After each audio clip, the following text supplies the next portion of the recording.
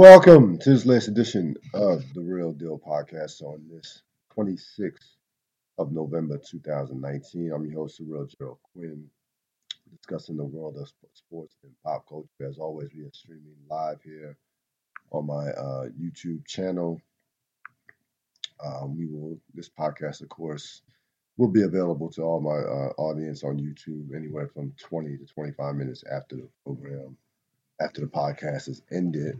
Also, you can find us on Stitcher, iTunes, apple.itunes.com, Blog Talk Radio, and a number of other various platforms. I will again put this on Blog Talk Radio sometime earlier tomorrow, or tomorrow morning.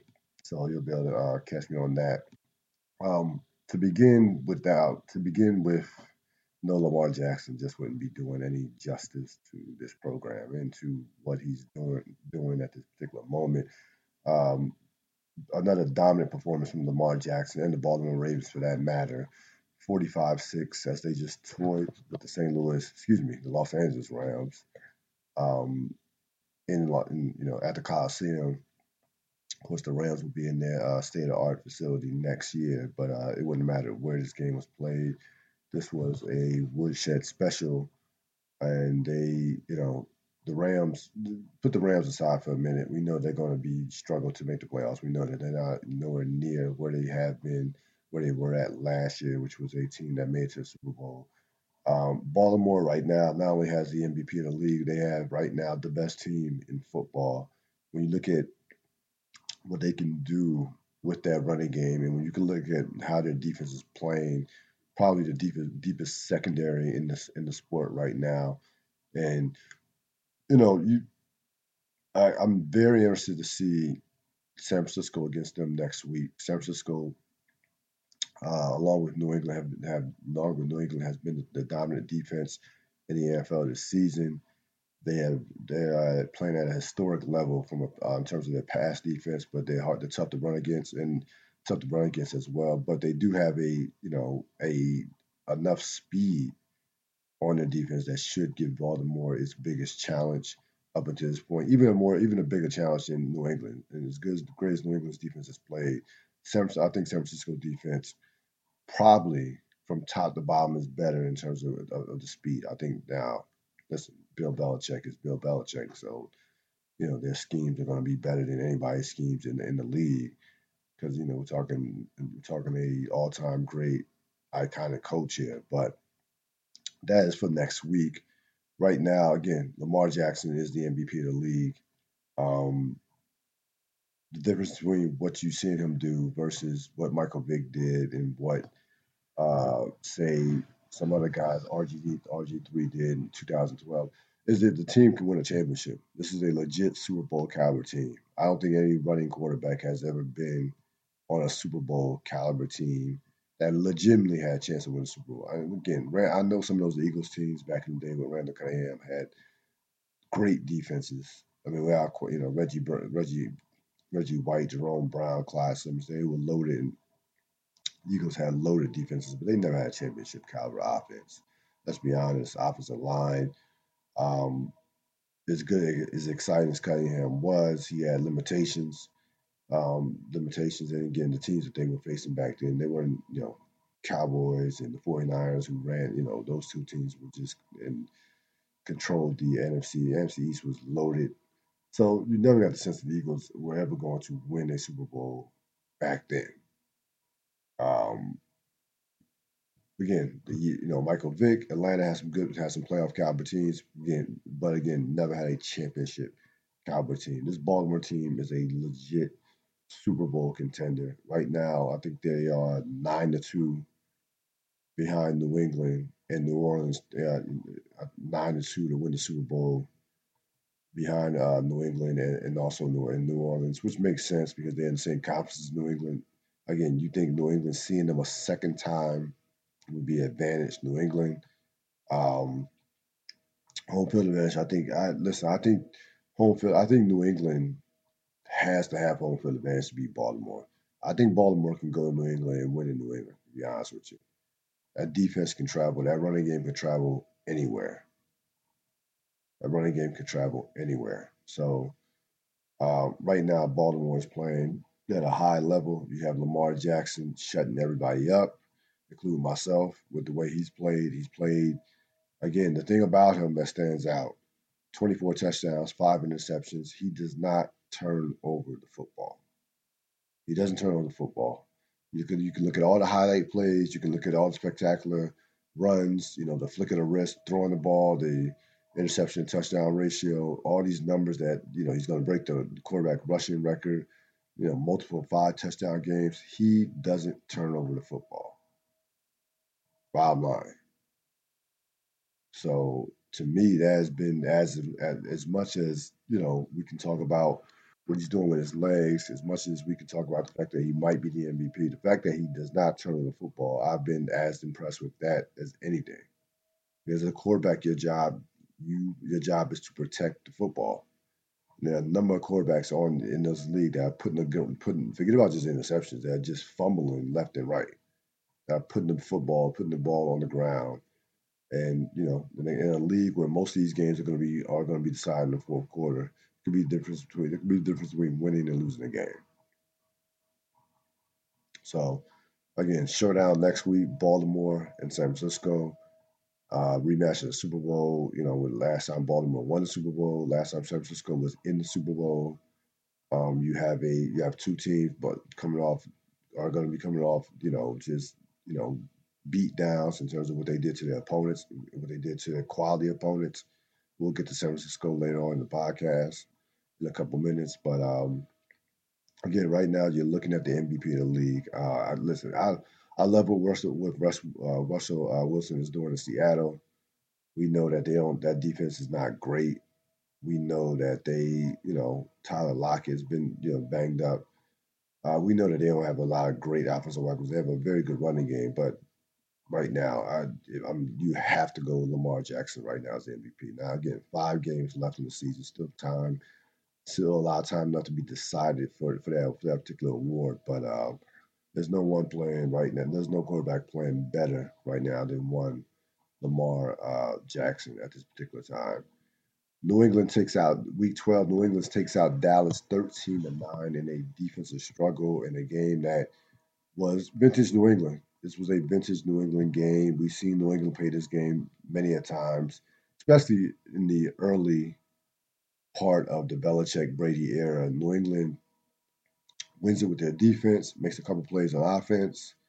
You make a couple mistakes, and they take advantage of those mistakes and keep it. And they don't turn over the ball, and then they find a way to win.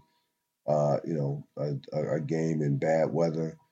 Um, Again, New England. I don't love New England's offense right now. I think that in order to get to a Super Bowl and win a Super Bowl, they're gonna have to. I mean, they're gonna have to get healthy, of course, getting Sanu back, getting a couple other guys back, incorporating James White more, and people want to talk about Brady right now. I mean, who's he throwing to right now? I mean, they just got the kid from Arizona State, the draft pick, the kill. Got him back. He had a touchdown catch yesterday. We also dropped a couple passes, so he still has to learn that offense. We know what they don't have at the tight end position. Now they're better. They have improved on the offensive line with Wynn back. So listen, New England is New England. They know how to win. They're going to be right there at the end. I don't. Again, despite I know that their defense is played at a historic level, but I don't trust that offense in the playoffs right now. I just don't. I just don't. You can easily defend that offense right now. They have a hard time moving the football. Dallas' defense. You should be able to move the ball in the Dallas defense. Now again, I know the weather was not great in New England, but New England is accustomed to playing in that weather, so I don't think that had. It was a little bit windy. It was main thing. The main thing was throwing the ball. We know we'll talk about Dak Prescott having struggled throwing the ball. But again, I think New England's offense right now is not a championship caliber offense. I don't think they can win a Super Bowl just depending on Tom Brady making a couple plays and blocking punts and things, and their defense turning people over. I just don't think that they're going to win a Super Bowl that way. Um, especially whoever comes out the AFC. I don't think they can beat Baltimore like that.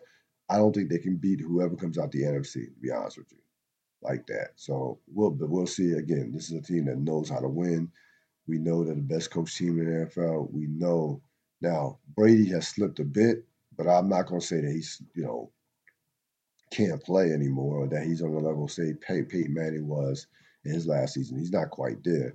Right now, he just does not have the personnel offensively. He just doesn't. From the running game being average to the receivers outside of no receiver outside element not being able to create separation. The flip side is you have the Dallas Cowboys who, if not for one of the worst divisions in football, would be looking might be looking like a team that would not make the playoffs, look like a team that was going to struggle to make the playoffs, which still may be the case. Philly has the advantage moving forward, despite the fact that Philly is one game behind Dallas, really two when you consider Dallas has a tiebreaker over them by virtue of the head-to-head. But they play again in Philadelphia, and in Week 16, and Philadelphia has has the easiest schedule of any team in the league in their remaining 5 games. Dallas right now, again, Dallas cannot beat upper echelon teams. We know that. We know what Dak Prescott has done against top teams: 6 touchdowns and 7 interceptions. He's beat up on the good. He's beat up on the bad teams, the Washingtons of the world, the Giants of the world, teams like that, Detroit's of the world. So teams like that, Prescott has beaten up on. But against upper echelon quality teams, he's been average, and the formula has been very simple. We're going to neutralize Ezekiel Elliott and force Dak Prescott to beat us, and he has not been able to do that. And that's listen, you want to talk about franchise superstar quarterbacks? That's what superstar quarterbacks do. When you take away their running game or neutralize a weapon, they rise above it. They are the difference. They are the difference in terms of putting your team over the top. He is not quite there yet. Dak is in he's in that very good part of in terms of upper echelon quarterbacks. He's in that class of very good. He's not great. He's not great. So let's keep that in mind. Jerry Jones goes on his normal soapbox post game press conference, though it had a little different feel to it in regards to Jason basically just saying without saying that our coaches got out coached. It's one of those George Steinbrenner lines. Steinbrenner, you know, used to talk all the time about the other team, especially at the Yankee losses when they lose a playoff series about the other team's manager. And found himself constantly throwing Joe Torre, despite the championships, under the bus when Joe Torre could not win a championship after 2000. So they would lose to the Angels, and they would lose to the Angels and the Red Sox, somebody like that. You hear Steinbrenner just make it like the other team's manager was Casey Stengel. So you had that with Jerry Jones. The problem with Jerry Jones' logic is, and the reason why Jerry doesn't have a leg to stand on, Jason Garrett is your guy. That's his guy. I mean, he could have fired Garrett. Probably should have fired Garrett years ago. Garrett is Jerry's guy. So it's not like, a situation where you inherited Jason Garrett or when Jason Garrett was picked by a general manager. No. Jason Garrett is Jerry is the front office. President, general manager, owner, he is the front office. Now, again, Dallas has done a much better job of last 4 or 5 years of not going after the home run players in the college draft and building up the offensive line. Dak Prescott was not a first round pick. So they've done an excellent job drafting over the past 4 or 5 years. With that being said, we know Jason Garrett is an average to mediocre coach. And I'm not so sure that if they had a top coach, top 5, top 10 coach, that they would not be challenging, say, the likes of San Francisco and, say, the likes of Green Bay, San Francisco to a lesser Green Bay to a lesser extent, the Saints. They wouldn't be challenging those top teams in the NFC for a right to go to the Super Bowl. I'm not so sure that they wouldn't be right there. Now, again, I don't think they're a Super Bowl team with the coaching, but in terms of personnel, Jerry has one thing right. He has assembled a enough talent that this team should not be 6-5 in that division. There's no way Dallas should be 6-5 in that division because the division is horrible.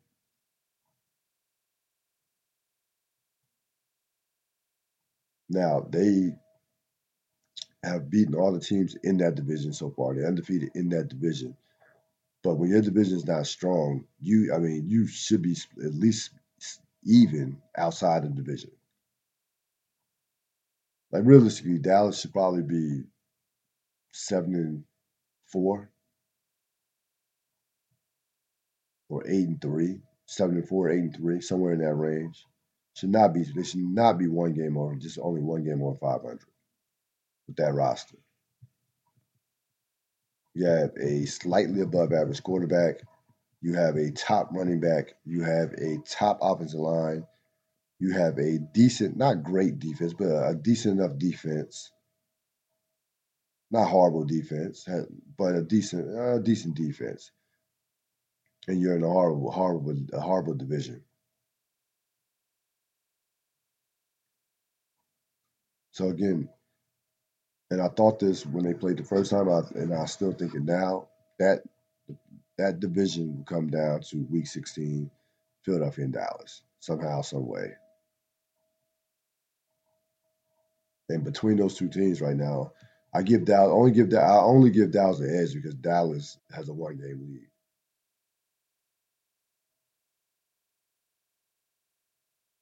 So based on that, you give Dallas the edge from that standpoint. But I would not be surprised if Philadelphia won that division. Speaking of Philadelphia, tough loss at home to the Seahawks. Philadelphia has lost now 3 home games now.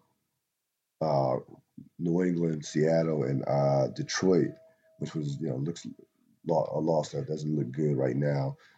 Sloppy performance. Despite thought the Philadelphia defense played great for the most part. I know Seattle was able to run the ball effectively, but they neutralized Russell Wilson. Again, you hold Seattle 17 points, and despite constant short fields with all the turnovers, Wentz had a game to forget with the 4 turnovers, 2 fumbles, couple of picks. I know Philadelphia, the state, the city, any Eagle fan on the East Coast is turning on, or around the country is turning on Wentz. I would just throw caution to the wind. That offensive line is no longer a top 5 offensive line. It is a mediocre offensive line right now. They have a average running game. They have no receivers right now. None. Nobody outside Zach Ertz at the tight end position. No one scares me outside Zach Ertz. You can neutralize Zach Ertz. Everybody else you can just shut down. Greg Ward Jr. was a quarterback in college. They have nothing. He has no one to throw to. No one is getting open. No one. That's it. Outside Zach Ertz is getting open. So again, the Philadelphia fans are gonna, give you the Nick Falk talk and that'll never die. That'll never end until Carson Wentz, if and when Carson Wentz ever wins a Super Bowl. So he's gonna have to live with that until he gets to and wins the Super Bowl. But I'm telling you right now, they don't have anything around Carson Wentz that resembles a playoff type team with the way, not only with the injuries, but with just their overall personnel. It's just not good enough out offensively. Their defense has returned back to championship form. Unfortunately, the offense right now is nowhere near a team that's going to challenge for a championship and will struggle mightily just to make the playoffs. Good thing they have going for them is they have to play Washington again. They have to play the Giants again, and they have to play the Dolphins. That's the great news that they have one of the weakest schedules. They have the weakest schedule down the stretch of any team in the league. So they have that going for them. They have a home game against Dallas. Have that going for them. It's not like Dallas is playing much better than them, but this Philadelphia team does not look the part of a playoff team. This offense struggles to move the ball. This offense, again, if they cannot run the ball, then they have no chance. because their receivers are just not getting. Their receivers are not getting any separation. I mean, those throwing windows that Wentz has thrown to are uh, like he might as well try to fit the ball into a keyhole. But again, he has to do a better job of protecting the ball. You can't have 4 turnovers in a game, especially with the fumbles. You know, knowing where the rushes come from, the rushes coming from. He's in year 3. Year 3 now. I know he was. I know that he's missed some time with the injury, but he has to do a better job, much better job at protecting the football. San Francisco with a woodshed special over Green Bay, 37-8. This game was like a first round knockout. When Cisco forces a turnover in the Green Bay's, I believe, second possession, they get a quick touchdown. It might even be Green Bay's first possession, but they get a quick touchdown out of that, and that was all she wrote as far as I'm concerned. This game was over after the first quarter. They were all over Aaron Rodgers. I know Aaron Rodgers took some heat this morning. I don't know why. Again, when Balaga went out, they had zero chance. Even Balaga would have stayed in. That game could have been, you know, could have been what 38, maybe 38-15. But Green Bay, listen, all season long, there's been something a little off about Green Bay. I have not fully bought into the Green Bay being a championship caliber team. And now you see they play against top quality opposition, that is not going to happen. Like they have, and San Francisco is a legit championship caliber team. San Francisco just absolutely toyed with Green Bay in that game. They punked for that matter. I think they punked Green Bay. To be honest with you, they physically just pushed around Green Bay. Garofalo played well for the most part. San Francisco, and again, the key to San Francisco's offense is George Kittle. Kittle, that offense looks with that the offense looks above average when he's on the field. When he's not on the field, they look like a bottom.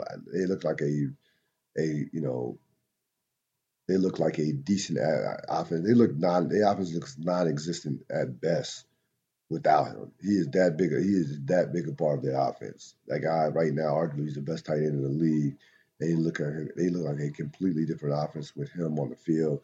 Um, I think Garofalo played well. I know he's been taking some heat, but the defense is where it starts with them. That front four, secondary is slightly underrated, I feel, but the front four is as good as there is in the league right now, and they just toyed with the Green Bay offensive line, which by the way is a very good offensive line. I mean, Green Bay has a top one of the best offensive lines in the league, but when Balaga went out, they had zero chance, and I don't even think it would have made a difference had he not been injured. But again, I think Green Bay probably will make the playoffs, but I don't think that Green Bay is a major factor, in spite of the brilliance of one Aaron Rodgers. Don't think Green Bay is a major factor when it comes to those upper echelon teams, San Francisco's, New Orleans is of the AFC. I would say to a much lesser extent Seattle. I don't think Seattle's as good as those two top teams in the AFC, but Seattle's very good considering you look at what San Francisco did to Green Bay, and the fact that Seattle was able to take out San Francisco last week should give you some insight on how good Seattle is, and how good Seattle is. And again, Seattle goes.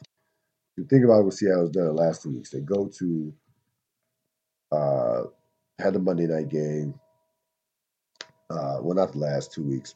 They had the Arizona game in between that, but they they've taken out Seattle and Philadelphia in 2 out of the last 3 weeks on the road. So give Seattle credit from that standpoint. But again, San Francisco, I think from start to finish, has been the most consistent team in the NFL. Again, that is a championship defense. I'm a bigger fan of Garofalo than most are. I think coming off an injury, you got to take that in consideration. I think Garofalo can be a franchise quarterback. Not quite there yet, but he has potential to get to that point. Thought he played well yesterday. We know what their running backs and all the speed they have. So I think San Francisco is solid, is in a good shape right now. And again, that will be I the clock is already ticking on that Baltimore San Francisco game. That will be an epic regular season game. Carolina survives. New Orleans survives Carolina 34-31. The story of this game, you could talk about Carolina's kicker, who easily could have got cut off of just a god awful performance that was. But to me, this is about Michael Thomas. Michael Thomas is by far and away, and the gap maybe hasn't been this big since maybe when Randy Moss was at his peak and his apex in the league. But the gap, Michael Thomas is by far and away the best receiver in football, and I mean, it really isn't close. I mean, this guy catches everything thrown his way. You have a 84% catch percentage. He has 124 targets, 104 catches. He's on pace to break Marvin Harrison's catch record. He, is averaging like 112 yards a game in terms of receiving yards per game. That's 15 more yards than the next closest guy. So he is dominating position right now. He is heads and shoulders above anybody at the receiver position right now. Clearly, and there's some great receivers in the league, but right now that guy is money. Now I'm not. I'm gonna take it easy about the MVP talk in terms of him being in consideration. You want to put him in the top. You want to put him in the top 6 or 7. Be my guess. But I again these I I wouldn't go there. I don't think a receiver will ever win the MVP. That is a quarterback dominated award unless a defensive player like Aaron Donald goes out there and somebody goes out there and has like 30 sacks. But that's always going to go to a quarterback for the most part. But he's been again, phenomenal. He has been the you know he has been consistent since day one of his NFL career. This guy, if he plays long enough, he stays healthy, will break every receiving record known to man, with the possible exception of total touchdowns, because he does not. He gets touchdowns, but he doesn't get touchdowns like Randy Moss and Terrell is used to. And he's not again Jerry Rice's touchdown record. That's 200 touchdowns, over 200 touchdowns. That's a lot of touchdown receptions. But would it shock me the way this guy is going? Depending on who the quarterback is, moving forward after once Drew Brees is gone. But besides that, again, the Saints did not play well. Carolina had opportunities to win this game with the missed kicks, going for twos, things of that nature, but they could not get it done. Uh, Out of the other games, I was just curious about David Carr being benched. The Raiders got embarrassed by the Jets, 34-3. But the Raiders still are 6-5, still in the playoff hunt. Carr came into that game completing 70% of his passes, 15 touchdowns, 6 interceptions. You have Mike Glennon as your backup. He's not the future. To me, this was a clear case of a pure panic move, an impulsive move by John Gruden. Now, the problem with a move like this is Mike Glennon is not the answer. Even if you don't think that Carr is the answer for the next 4 or 5 years, but Glenn is not the answer. Glenn is not the answer. And it's not like the guy was playing awful football. He came into the season. Listen, the Raiders do not have a lot of weapons. They don't. Now the running back is good. Jacobs is very good, and they have a budding star, a tight end who's going to be a star. So they have some decent pieces, but their receivers don't. Those receivers don't scare anybody at all.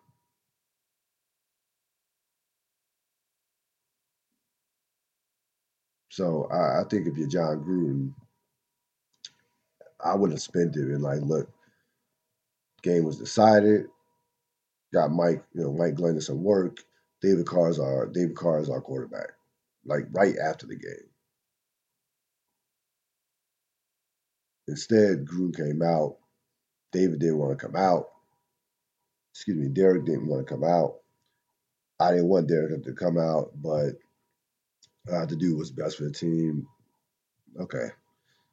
So Mike Glennon is what's best for the team. And again, you only scored 3 points. Let's keep that in mind. Separation. It was separation Sunday in the NFL. You had teams again, the Baltimores, the New Englands, the San Francisco. 49ers really pushing, their way towards being the top teams in the league, along with the Saints, separating themselves from some teams, from teams like the Cowboys and Packers and teams of that ilk. There, seems to be there is a hierarchy right now in the NFL, occupied by about three or four of those teams. It is not now again. I don't think New England can win a championship with their offense in this current state. I don't think they can win a championship with their offense in this current state. I think the NFC is a two-horse race between the Saints and the 49ers. Again, I don't think Seattle can get to a Super Bowl. I still don't trust that defense in a big spot. Not in love with that defense. So I think you're dealing with right now. How many teams can win the Super Bowl right now? I would say New England, Baltimore, New Orleans. I don't think San Francisco can win the Super Bowl right now. That could change. That could change, but I would say three in the possible. Three in the possible in the NFL right now. I went to see The Irishman Saturday, 3.5 hours. Went to a morning show, and nice crowd for that particular day, that particular morning time of the day, because it was at an independent theater. I'll say this: it was good, not great. Um, the de-aging thing only went so far. Like, the problem with it is, yeah, it could have probably taken off 10 years off those three guys, which is not a lot considering that all those three guys are 70 plus. The bottom line is, there were scenes where Robert De Niro had to move, and he moved like someone that was over the age of 70. That you cannot de-age that through CGI. There's no unless you're gonna have a stunt double. There's no hiding that, none. Um, so I had a problem with that. If you're looking at, Pacino's performance was electric. By far the best performance, and there was some decent performance. There was some good performances in that. De Niro was great. Pesci, whatever. That anybody could have played that. That was a stretch. He's just front. That's Scorsese, and he's done a number of things with Scorsese. But Al Pacino was off the charts. I mean, this was a vintage throwback Al Pacino performance. Al Pacino hasn't had performances good in 22 years, in over 20 years. Maybe not since Devil's Advocate. That came out like in '97. He was phenomenal. I mean, every scene, every time he was in the scene, you had to be, your antennas had to be up. Now, again, in a 3.5 hour movie, there are going to be parts of the movie where it drags. It's just, I don't, there are not too many movies I've seen over 3 hours that at least 10, 15, 20 minutes did not drag. So they certainly had parts where it dragged. I think that the movie again for the problem with this movie was the de-aging, all the talk about that. The fact that they waited so long to come out, considering they drop a trailer in July, it comes out in November, and then you have to see it again. I saw it in the theater. I know it comes out on Netflix Wednesday, but I saw it. I much rather preferred to see it in a theater, um, which I did. But again, the performance by Pacino was great. De Niro was great. I thought Stephen Graham, who played Al Capone in Boardwalk Empire, I thought he had a very good performance. I thought that they showed a lot of guilt and a lot of stuff. Listen, if you're someone who's afraid of aging, this is not the movie for you either, from that standpoint. If you're someone who didn't know a lot about the Jimmy Hoffa, all that ordeal, this is the movie for you. It was a bit of a history lesson from that standpoint. But again, it was tough. It was hard to take Robert De Niro serious as a hitman at age 70 plus with the way he was moving. It was very that was it's a tough sell. It really was. So that part of it, again, I know they wanted those three guys. They were not going to hire younger actors. Didn't have those guys in the last hour of the movie. That wasn't going to happen. Scorsese was going to go balls to the wall in order to make sure that all three of those guys were a part of this movie from start to finish. This was a story that was told over the better part of 50 years. So reason why the budget was over $200 million with the CGI and the de aging. Now again, the de aging, I didn't think the de aging was a big deal as far as facially. I mean, I just didn't think it was that big a deal, to be honest with you. But would I recommend going to see it? Yeah, sure. Sure. I just don't make the mistake of comparing it to prior Scorsese work. Just don't do that. But Pacino will get an Oscar nomination. I'm sure they'll get a nomination for the de-aging part. They'll get a nomination for that. And I'm not sure they get a Best Picture nomination. I don't think this will be a Best Picture nomination. Maybe screenplay, maybe, but it won't get a Best Picture nomination.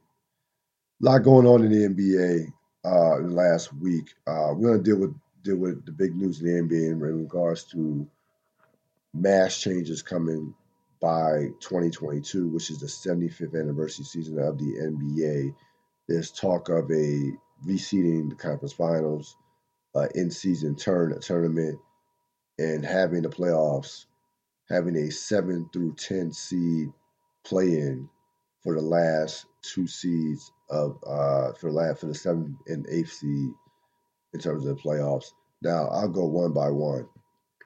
The reseeding conference finals, I would leave it alone because to me, the gap between the Western Conference and the Eastern Conference is minuscule right now. Now, top to bottom, the West is still better, but for the most part, with no Golden State, that has completely, to me, um, kind of shifted, kind of equal things out a bit as far as the West and the East. Um, no, now again, the two LA teams are the favorites to win, but they're not automatics. I mean, those guys. Listen, those guys. Both those teams have injury concerns, to say the least. With and are very fragile from an injury standpoint with Kawhi Leonard, Anthony Davis, and LeBron James in the 17th year. So I would not receive the conference finals. Um, Now, more than likely, I think that's the one that probably won't happen. As far as the in-season tournament during Christmas and the holiday season, that is going to happen because that is that situation where that's not going to add more games to the season. The NBA's ratings are down right now. And the reason why the ratings are down because Golden State is horrible. You have LeBron on the West Coast. You have a litany of injuries. No Kevin Durant, no Steph Curry, no Zion Williamson. I mean, how many national television games has Golden State and the Pelicans been on and will be on? I would take Golden State just off national television. It's just that simple. I don't understand why the NBA continues to put them on national television. There's no reason why we should be watching Golden State. So I think the in-season tournament is like soccer style. That's going to happen. That's definitely going to happen. Now the playoff seeding. Um, The NBA would have it where the seventh and eighth seed meet and the ninth and 10th seed meet. The winner of the seventh and eighth seed would automatically get into the playoffs. It would be the automatic seventh seed. The loser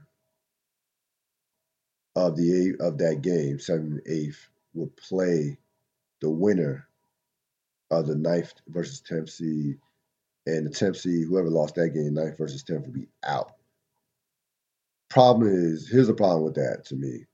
And I think that's going to probably happen. I don't want to see a team, a possible 10th seed in the playoffs. Like last year, it would have been the Lakers at 8 games under 500. I don't want to see a team 6, 7, 8 games under 500. I think all these teams should be above 500. Also, they're talking about lower, cutting down 4 games off the schedule to 78 games, which tells me that's as many games they can cut without cutting somebody. That's what that tells me. So you want to know why it's only 4 games? That is the number one reason: money. Now again, ratings are down with the NBA.